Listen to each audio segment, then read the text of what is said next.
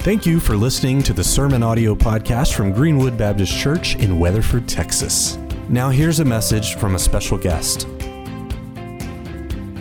Amen. How y'all doing this morning? Good. What was that? How y'all doing this morning? Amen. Those of y'all online, y'all more excited about this than they are. So appreciate y'all watching. Hey, I'm excited about next Sunday, Easter Sunday. For those of y'all who don't know, I'm an evangelist. I'm on the road all the time and stuff. And so what's good is I'm preaching in Alvord this next Sunday because, Easter Sunday is like Super Bowl Sunday for preachers. And we get fired up about it. And so I'm preaching on Sunday, but the cool thing is our church, we're having 2 Easter services next Saturday. So I get to bring my family next Saturday. We get to come to church, celebrate Easter with y'all. Then I get to go start a revival over in Alvord. So I'm fired up about it. Bring your family, bring your friends next Sunday if you can. Make it to the Saturday services. Free up more space in here. It's going to be awesome. If you have your Bibles, turn with me to Numbers chapter 14. Numbers 14, if you open your Bible, the very first page, it goes Genesis, Exodus, Leviticus, Numbers. That's where it is, 4th book in the Bible. While you're turning there, about 2 weeks ago, our son's girlfriend called us and said, hey, I want to do a promposal for Jake. And I was wondering, at your place, and I was wondering if, y'all help me do that. And we said, we'd love to do that. So my wife took our son, Jake, to go get us some food for dinner, and to get him out of the house. And so while he was gone, right when they pulled out of the drive, minutes later, his girlfriend, Kenzie, and her mom and dad and brother show up at our place. And Kenzie had 6 posters with gifts, and she put them from our house, out a poster every, 20 yards or 30 yards, all the way up to the barn, where she was going to be in the barn hiding, and then she'd do the proposal for Jake. So I'm getting fired up. I'm getting excited about it because I know he's going to be fired up about it. So they come back with the food. When they come in, as soon as Jake gets in the house, and he's a teenager, 18 years old, you know how they are. And so he gets in the house. As soon as the first thing he starts doing, I said, hey, we need to go to the barn and feed the horses, quote unquote, feed the horses. We really didn't need to feed the horses at the time. There wasn't no rush. Normally there's no rush in feeding our horses. We feed them about the same time every day. But I was like, we need to go feed the horses. And he's like, okay, Dad. So he starts, in the slow mode. He's getting something out of the refrigerator, something to drink, a snack. He's looking at his phone. You know how teenagers are. Always look at the phone and doing that. And so he's just dragging this stuff. And so I kind of amp it up a little bit. I'm like, hey, we need to go feed now. And the reason I'm kind of amping it up is because I know she's been hiding out in the barn, and her parents and brother has been ducking behind a bush for the last 30 minutes. So we got to get this show on the road, And so I'm like, hey, big boy, let's go. We need to move. Get your stuff on. Let's go to the barn. And so he gets a little attitude, and a little barking back, And so I get a little attitude back. And so we're doing all that back and forth. And so finally he gets his stuff on, and we go out towards the barn. As we're walking out towards the barn, first poster right there by the first bush, out pops Kenzie's parents and her brother. And with the gift that's sitting there and the poster and stuff, all of a sudden, my son's demeanor immediately changed. He goes from a grumpy son to a happy camper. And then with each poster and with each gift leading up to the barn, his attitude gets better and better and better. Until finally he goes in the barn and Kenzie asks him to her prom. And he says yes. Now here's the deal. By the way, I got permission to tell that story. So here's the thing.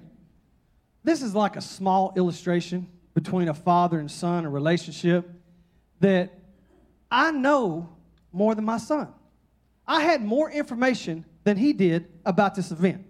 And I knew if he would just obey me and do what I'm asking, I know what's waiting for him in the barn. And it's going to be for his good, and he's going to love it.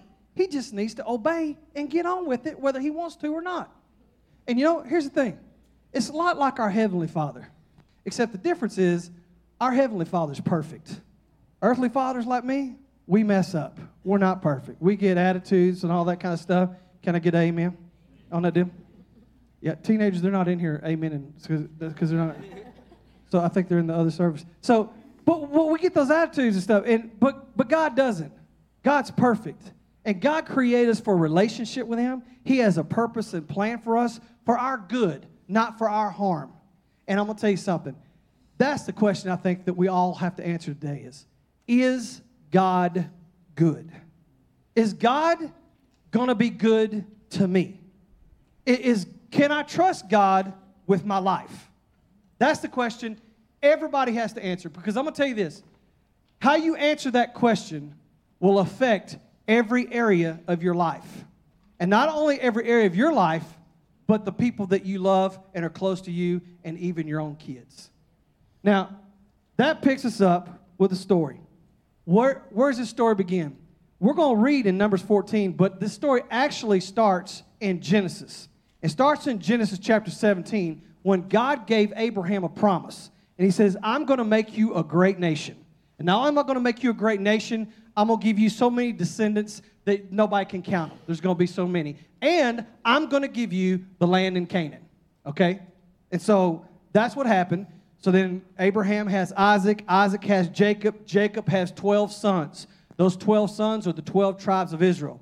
And so they end up in Egypt because of a famine in the land. So they're in Egypt. And they're there for 430 years. And what happens is at the very beginning, they increased. God made his promise come true. They increased to so many descendants, nobody can count them. They got so big, the pharaohs were like, they're freaking out. They're like, hey, we're going to get outnumbered.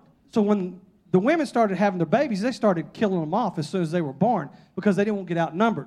And they treat them like slaves. They made them do hard labor work and stuff. So they did all this stuff. And so Israel's crying out to God. After 430 years, God save us. God rescue us out of this. So God came to Moses in Exodus and said, hey, Moses, I'm going to deliver my people. I've heard the cry.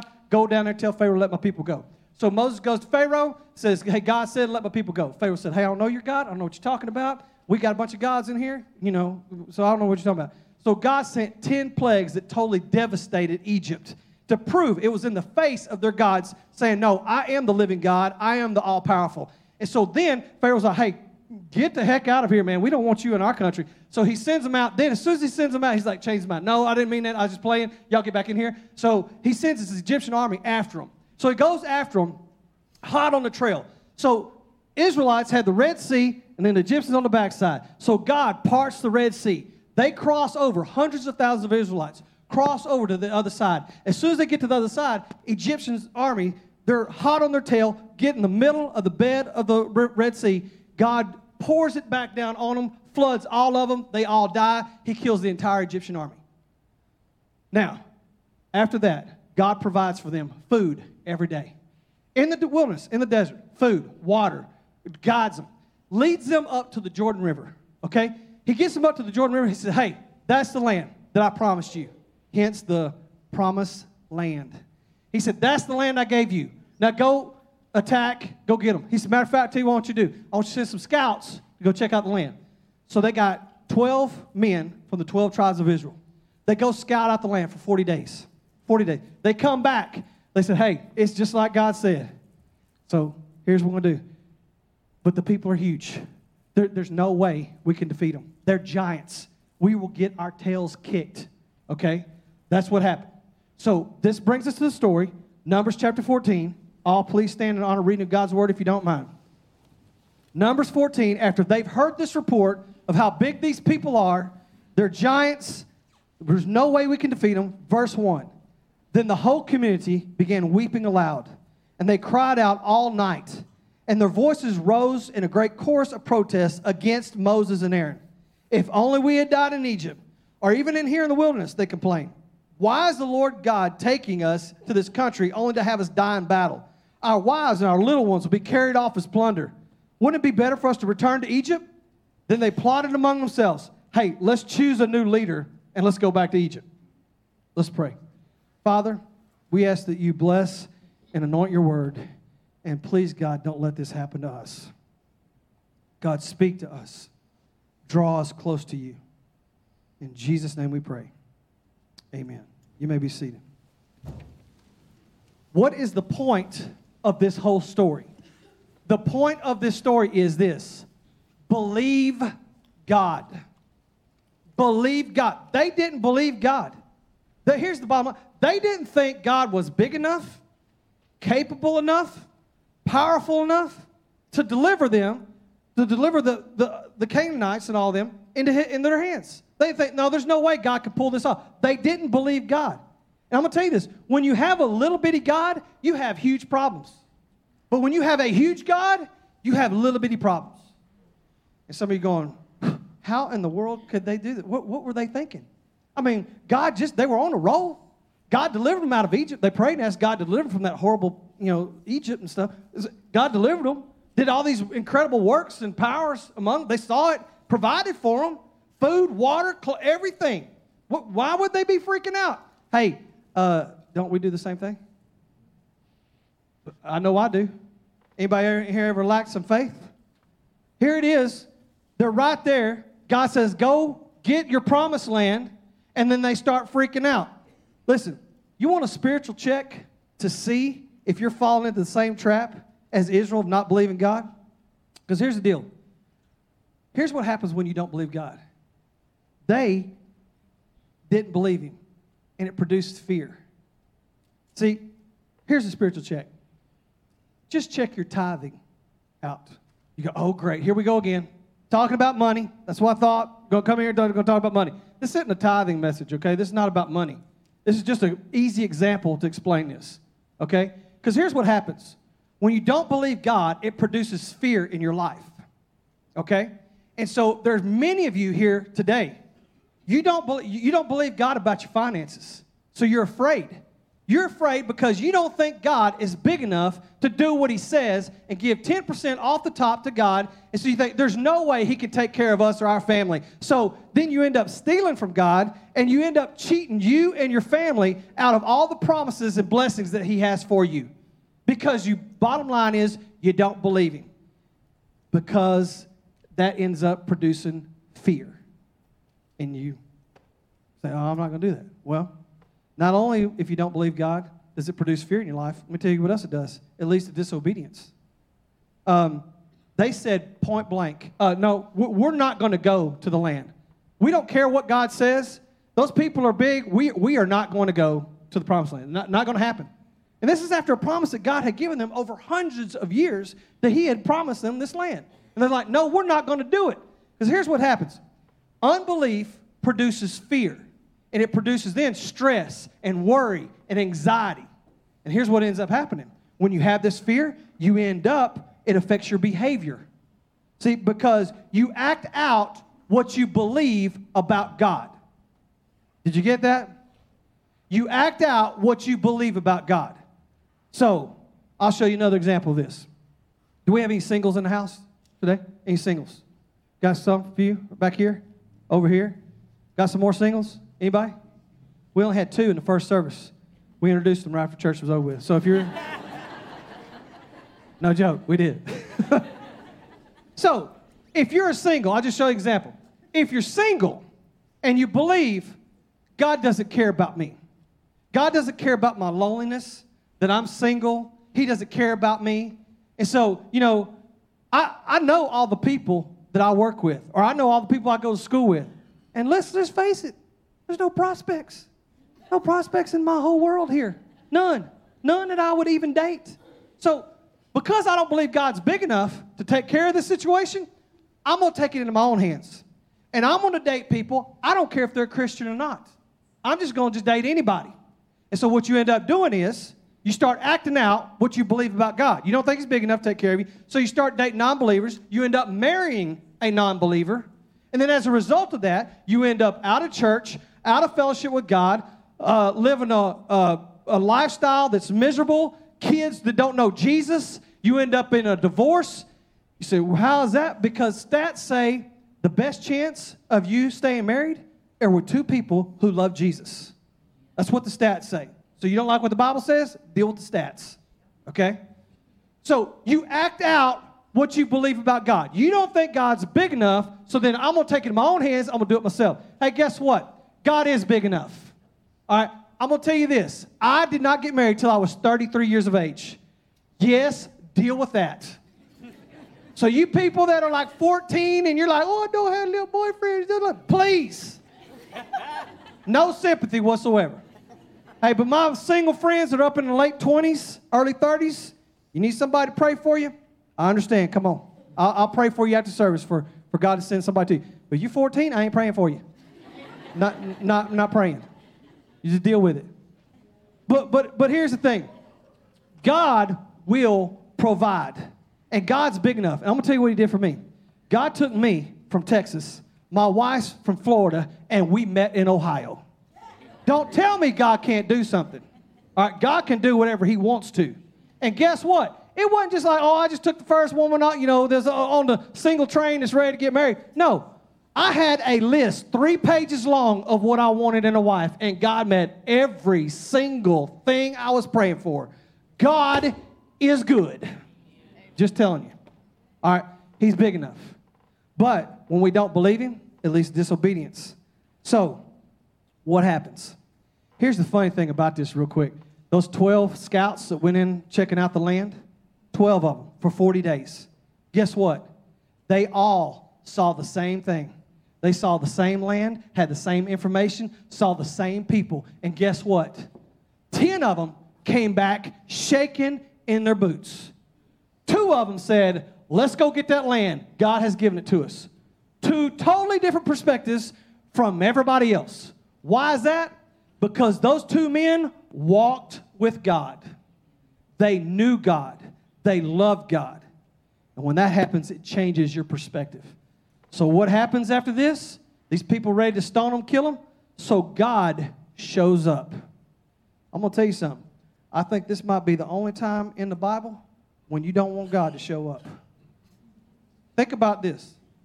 If you're not living right with God right now, you really want God to show up in this service this morning? You think that's going to be an easy conversation? I'm going to tell you, some of y'all be like, no, I'll be hightailing it out of here. God showed up. Well, he shows up. Verse 10. But the whole community began to talk about stoning Joshua and Caleb, the 2 men that said, hey, no, God will give us that land. Then the glorious presence of the Lord appeared to all the Israelites at the tabernacle. And the Lord said to Moses, how long will these people treat me with contempt? They never believe me, even after all the miraculous signs I've done among them. I will disown them, destroy them with a plague, and then I will make you into a great nation, a greater nation and mightier than they are.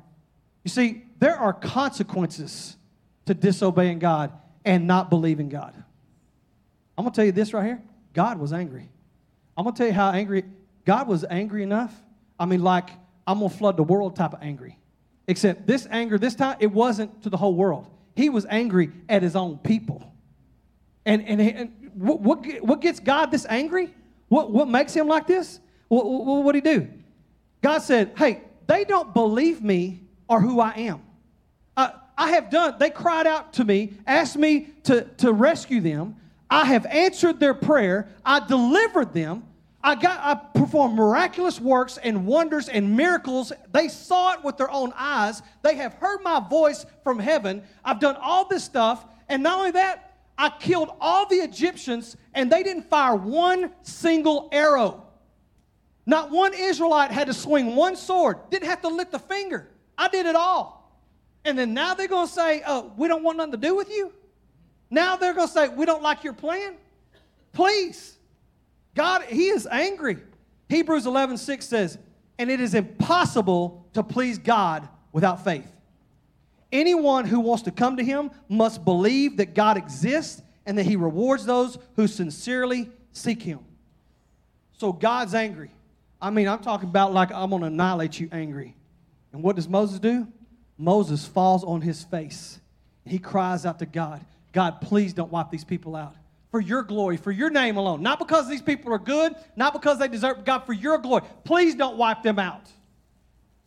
He interceded for them. Hey, let me ask you something, Christians. When's the last time you did that for a family or friend, or family member or friend? When's the last time you fell on your face and you cried out to God, please save them, please rescue them, God? Moses did. I'm going to tell you something. There were several instances that God would have wiped the Israelites off the planet had not Moses stood in the gap for them. We need to intercede more for our family and our friends. So what takes place? Well, God pronounces judgment on them because your sin has consequences. And here's what happened. Verse 2, they said, well, if we only died in the wilderness. Remember that? When they said, if we just died in the wilderness. God said, okay, you want some of that? Okay, big boy. Verse 29. You will all drop dead in the wilderness because you complained against me. Every one of you who is 20 years old or older, who is included in the restoration, will die. You will not enter and occupy the land I swore to give you. The only exceptions will be Caleb and Joshua. He said, okay, you want some of that wilderness? There you go. You want to die? There it is. As a matter of fact, he goes on and says this. In verse 25, he says, now turn around. He says, and don't go toward the land where the Amalekites and Canaanites live. In other words, don't go to the promised land. Turn around, go back. He said, you go back in the wilderness. Tomorrow, you must set out for the wilderness in the direction of the Red Sea. He said, y'all wanted some of that Egypt? Y'all wanted some of that wilderness? All right, get on back there. Get on back to where you wanted to go. He said, hey, I have you some of that wilderness. And not only that, he said, because your men explored the land for 40 days, you remember they scouted out for 40 days? He said, you must wander in the wilderness for 40 years, a year for each day, suffering the consequences of your sins. Then you will discover what it's like to have an enemy, have me for an enemy. Oh, and by the way, the 10 spies that tried to convince the people not to obey God, they died on the spot. God pronounced, hey, your sin has consequences, and it will affect you. You say, well, Ronnie, it's a good thing that's the Old Testament, because we're in the New Testament now. God hadn't promised me any land. God didn't promise me to give me any land, so this stuff right here, it don't apply to me. It's not going to affect me. You want another illustration about this? How about Psalms 51, when King David had slept with Bathsheba, committed adultery. All right? Then, because he did it, got caught, he had her husband killed so he could marry her. All right, so what happens after he got caught and all this stuff, this sin that he committed? This is King David. Psalms 51, verse 3. He says, for I will recognize my rebellion. It haunts me day and night. This is a guy who's king over Israel, can do whatever he wants to, and he said his sin haunts him. Then he says this, verse 8, oh, give me back the joy again. You have broken me. Now let me rejoice. Verse 9, don't keep looking at my sins. Remove the stain of my guilt. Verse 11, do not banish me from your presence, and don't take your Holy Spirit from me. Restore to me the joy of your salvation, and make me willing to obey you. David was broken. He had no joy. His sin haunted him. Your sin will affect you, whether you like it or not. But not only will it affect you, it'll affect the people you love. It'll affect your kids. You say, how is that? Well, you said the kids got to go to the promised land. Well, what happened? Verse 31. God said, you said your children would be carried off as plunder. That was one of the excuses why they didn't want to go to the promised land. He said, well, I will bring them safely into the land, and they will enjoy what you have despised. But as for you, you will drop dead in this wilderness, and your children will be like shepherds wandering in the wilderness for 40 years. And in this way, they will pay for your faithlessness until the last of you lies dead in the wilderness. Yeah, the kids got to go to the promised land, but I'm going to tell you this. They had to wander in the wilderness for 40 years because of their parents' disobedience. You say, well, that don't have anything to do with us today. No, it does. You know why?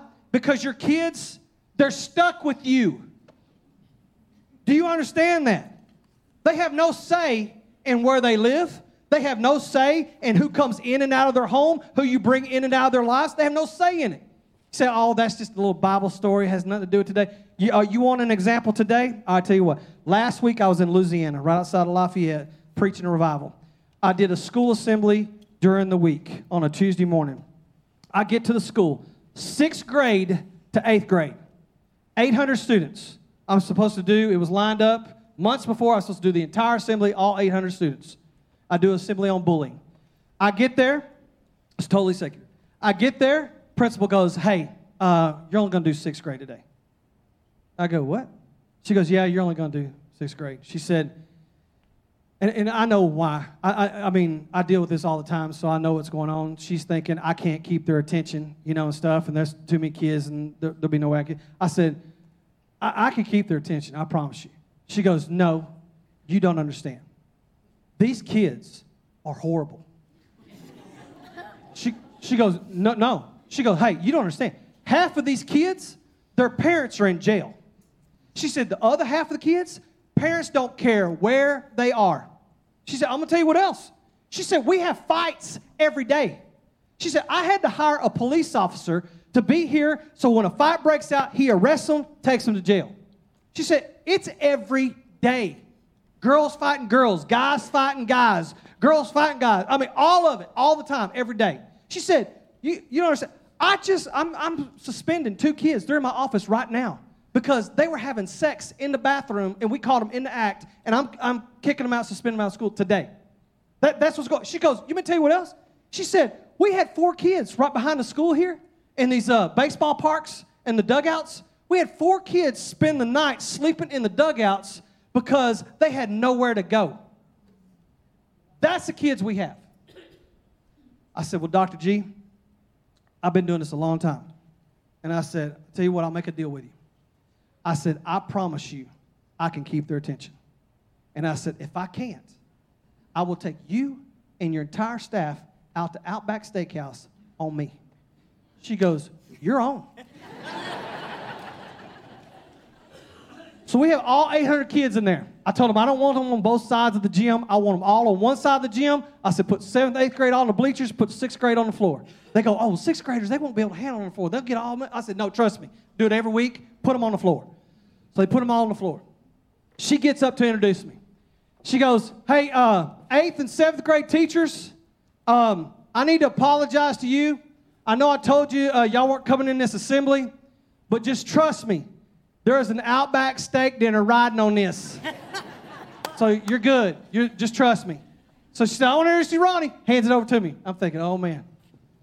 I got my work cut out here. So I get up. Kids were awesome. They were perfect. Not a peep out of them. Had an awesome assembly. Teachers loved it. Principals loved it. Get through. Everybody had a good time. Get through. I went to Dr. G. I said, hey, Dr. G, do I owe you a steak dinner? She goes, you're good.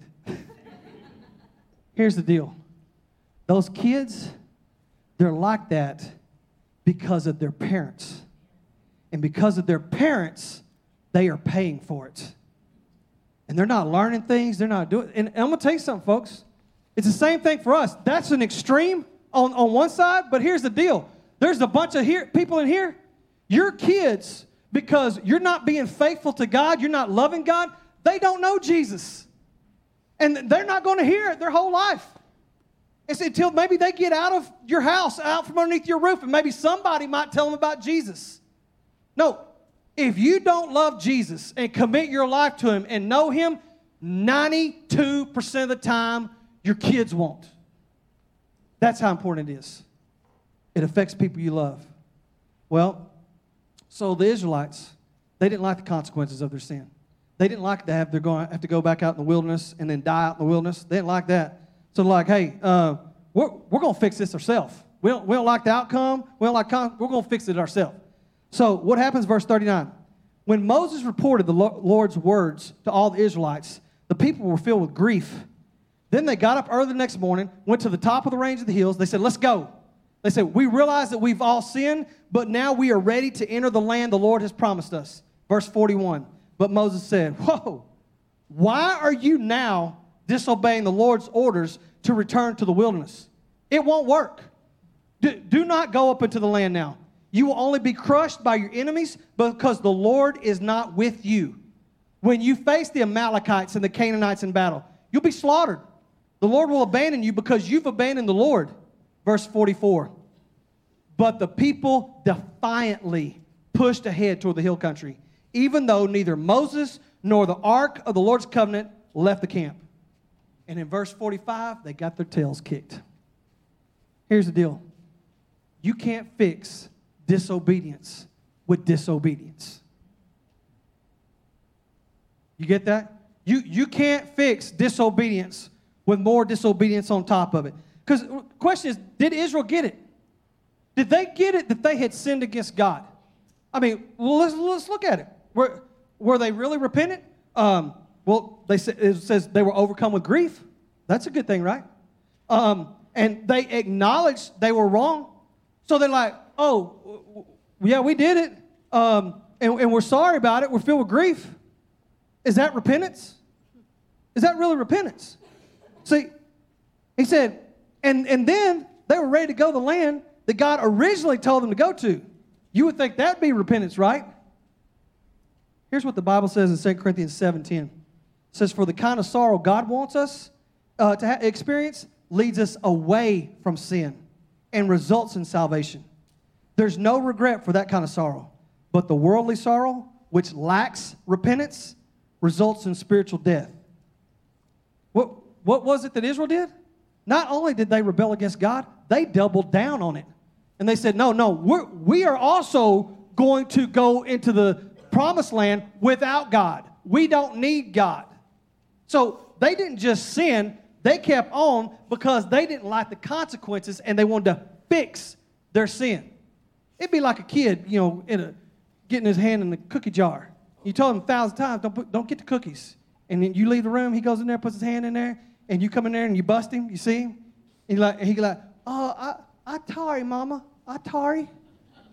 Is he tarry? He not tarry. He tarry, he got caught. He tarry that his tail's gonna be whipped. But he ain't tarry about getting a cookie. And that's the way we are a lot of times with God. Oh, God, I tarry. Hey, you want to see tarry?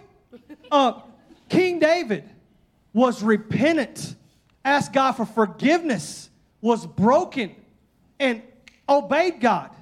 It wasn't just like, I'm sorry, God. He was hurt that his relationship with God was hurt. Children of Israel cared nothing about the relationship with God. Because what did they want to do? They wanted to go on without God. Hey, let me tell you something. Here's something you need to know.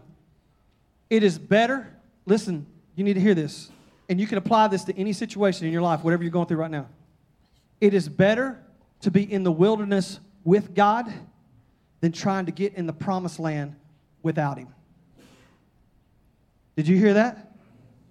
It is better to be in the wilderness with God than trying to get to the promised land without Him. And over, we do that in our lives. And we laugh at the children of Israel and say, what are you doing? What are you thinking? But we do the same stuff. Just because they were upset doesn't mean that they were repentant. They had grief. But they were sorry about the consequences, not about their relationship with the Lord. And here's the deal. True repentance is this.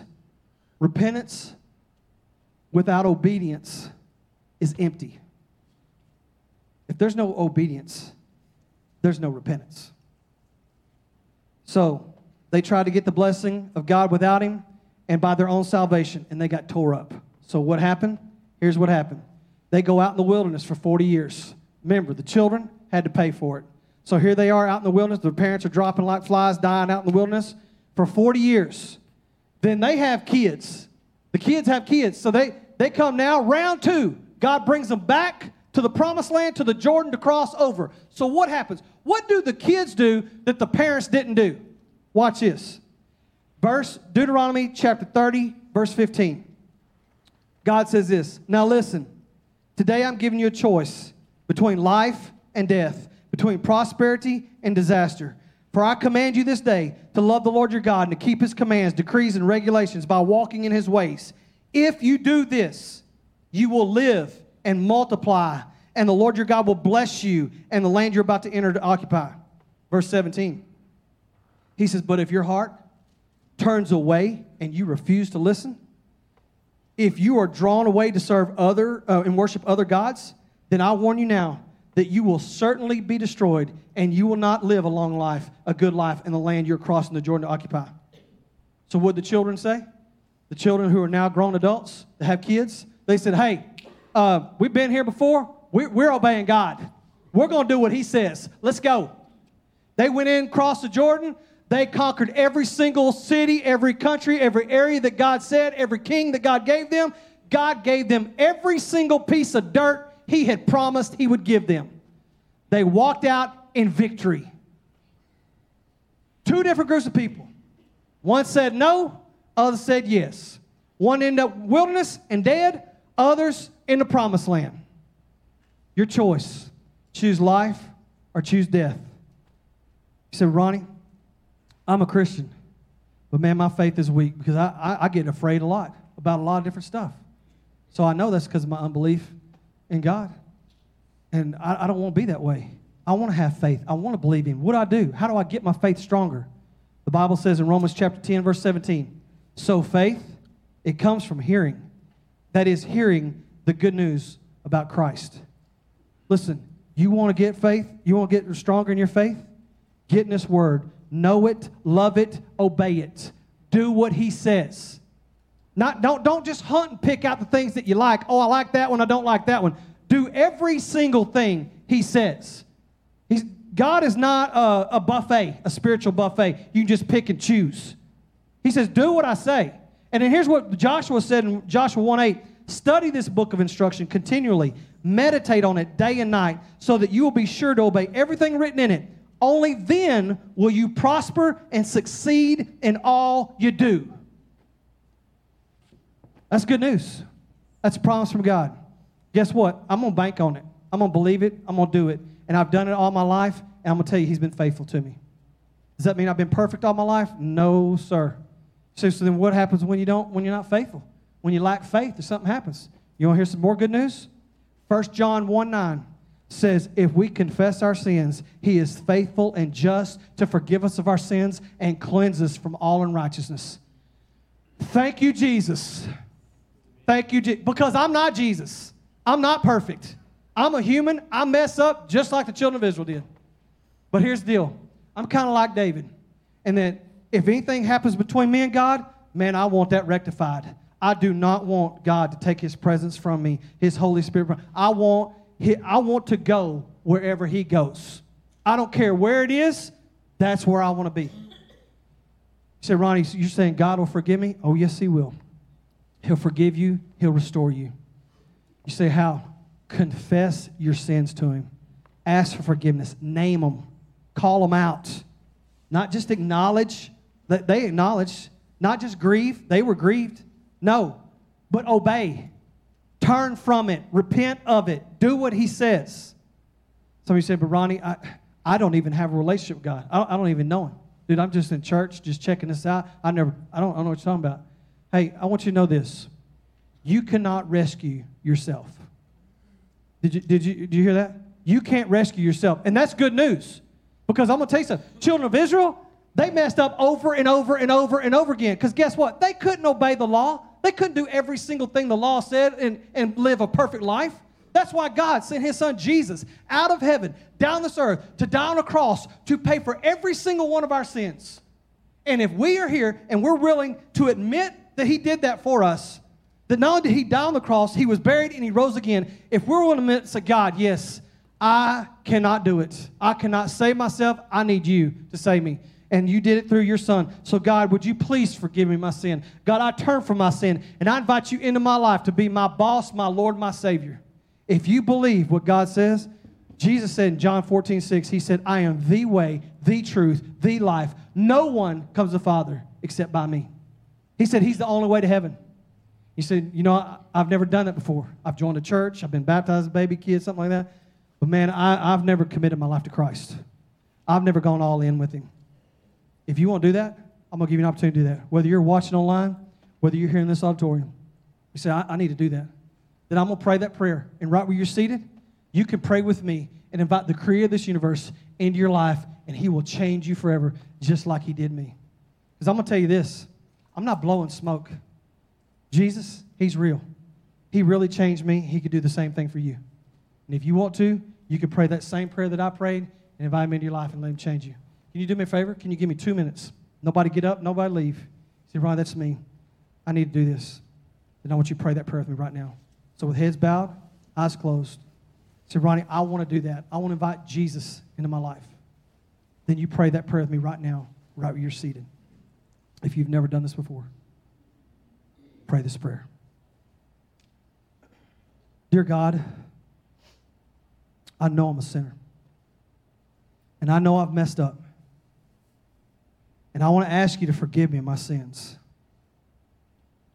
And God, I turn from my sins. And I invite you into my life to be my boss, my Lord, and my best friend.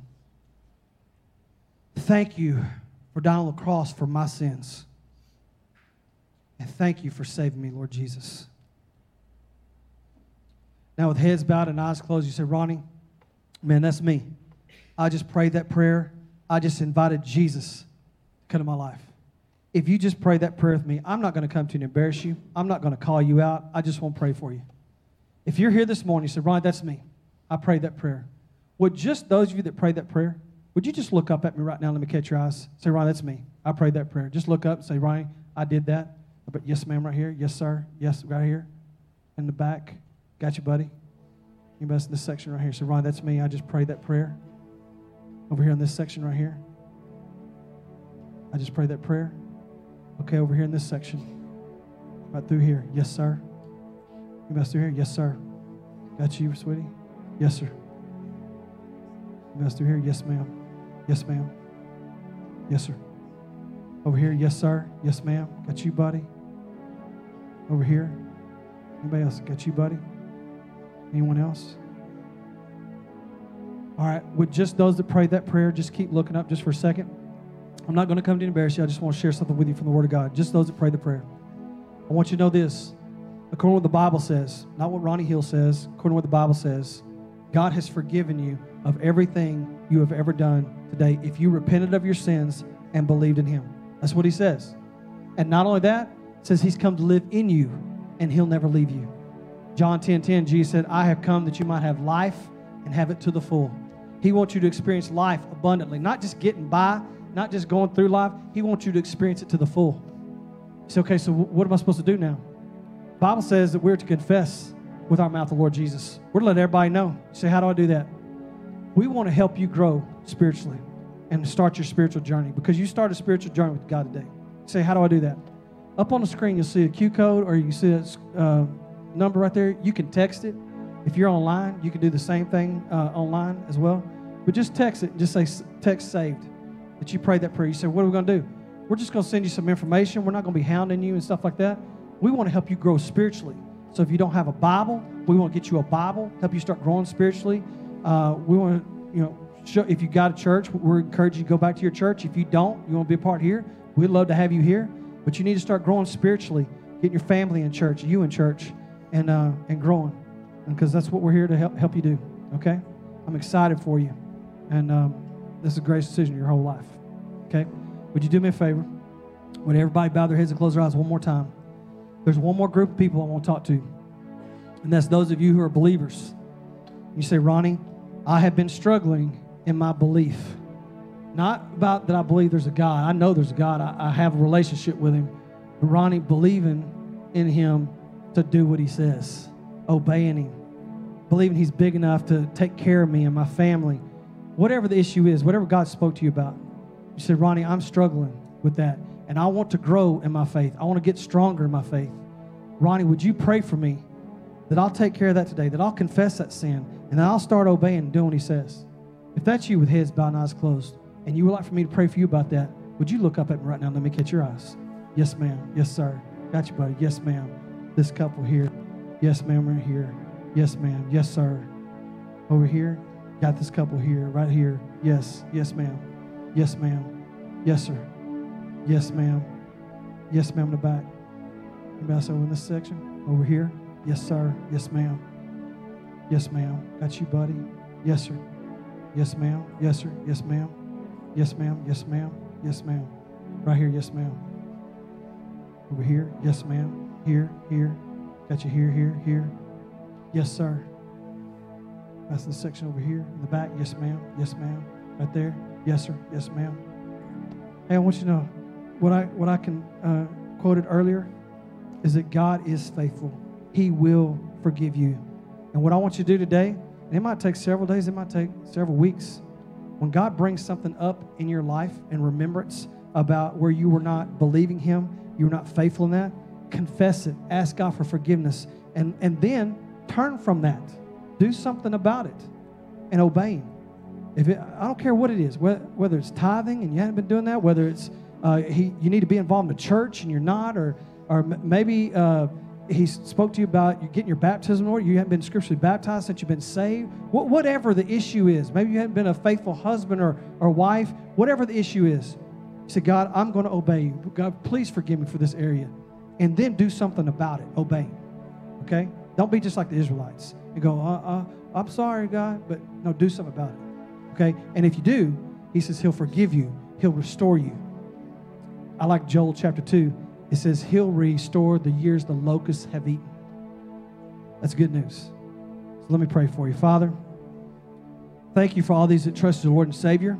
I pray, God, you plant that seed in fertile soil and you raise them up to be godly, mature followers of you and get them plugged into this church, or if they go somewhere else into another church. Father, for those that are believers and that are struggling with their faith, I pray, God, that you strengthen their faith, that they will not doubt you. They will be 100% all in with you on every single thing you say and obey you immediately and instantly, because we know you have our best interest in mind. We know that you know better than we do about anything that we're going through or any decision. So, God, we trust you with our lives because you are faithful and you have never let us down, and we know you never will. We love you, Lord. In Jesus' name we pray. Amen. Thank you for listening to the Sermon Audio Podcast from Greenwood Baptist Church in Weatherford, Texas. You can find links to topics and scriptures discussed in this episode by looking at the show notes. You can find more information online at greenwood.church. If you have any questions or comments, please send an email to info@greenwoodbc.com.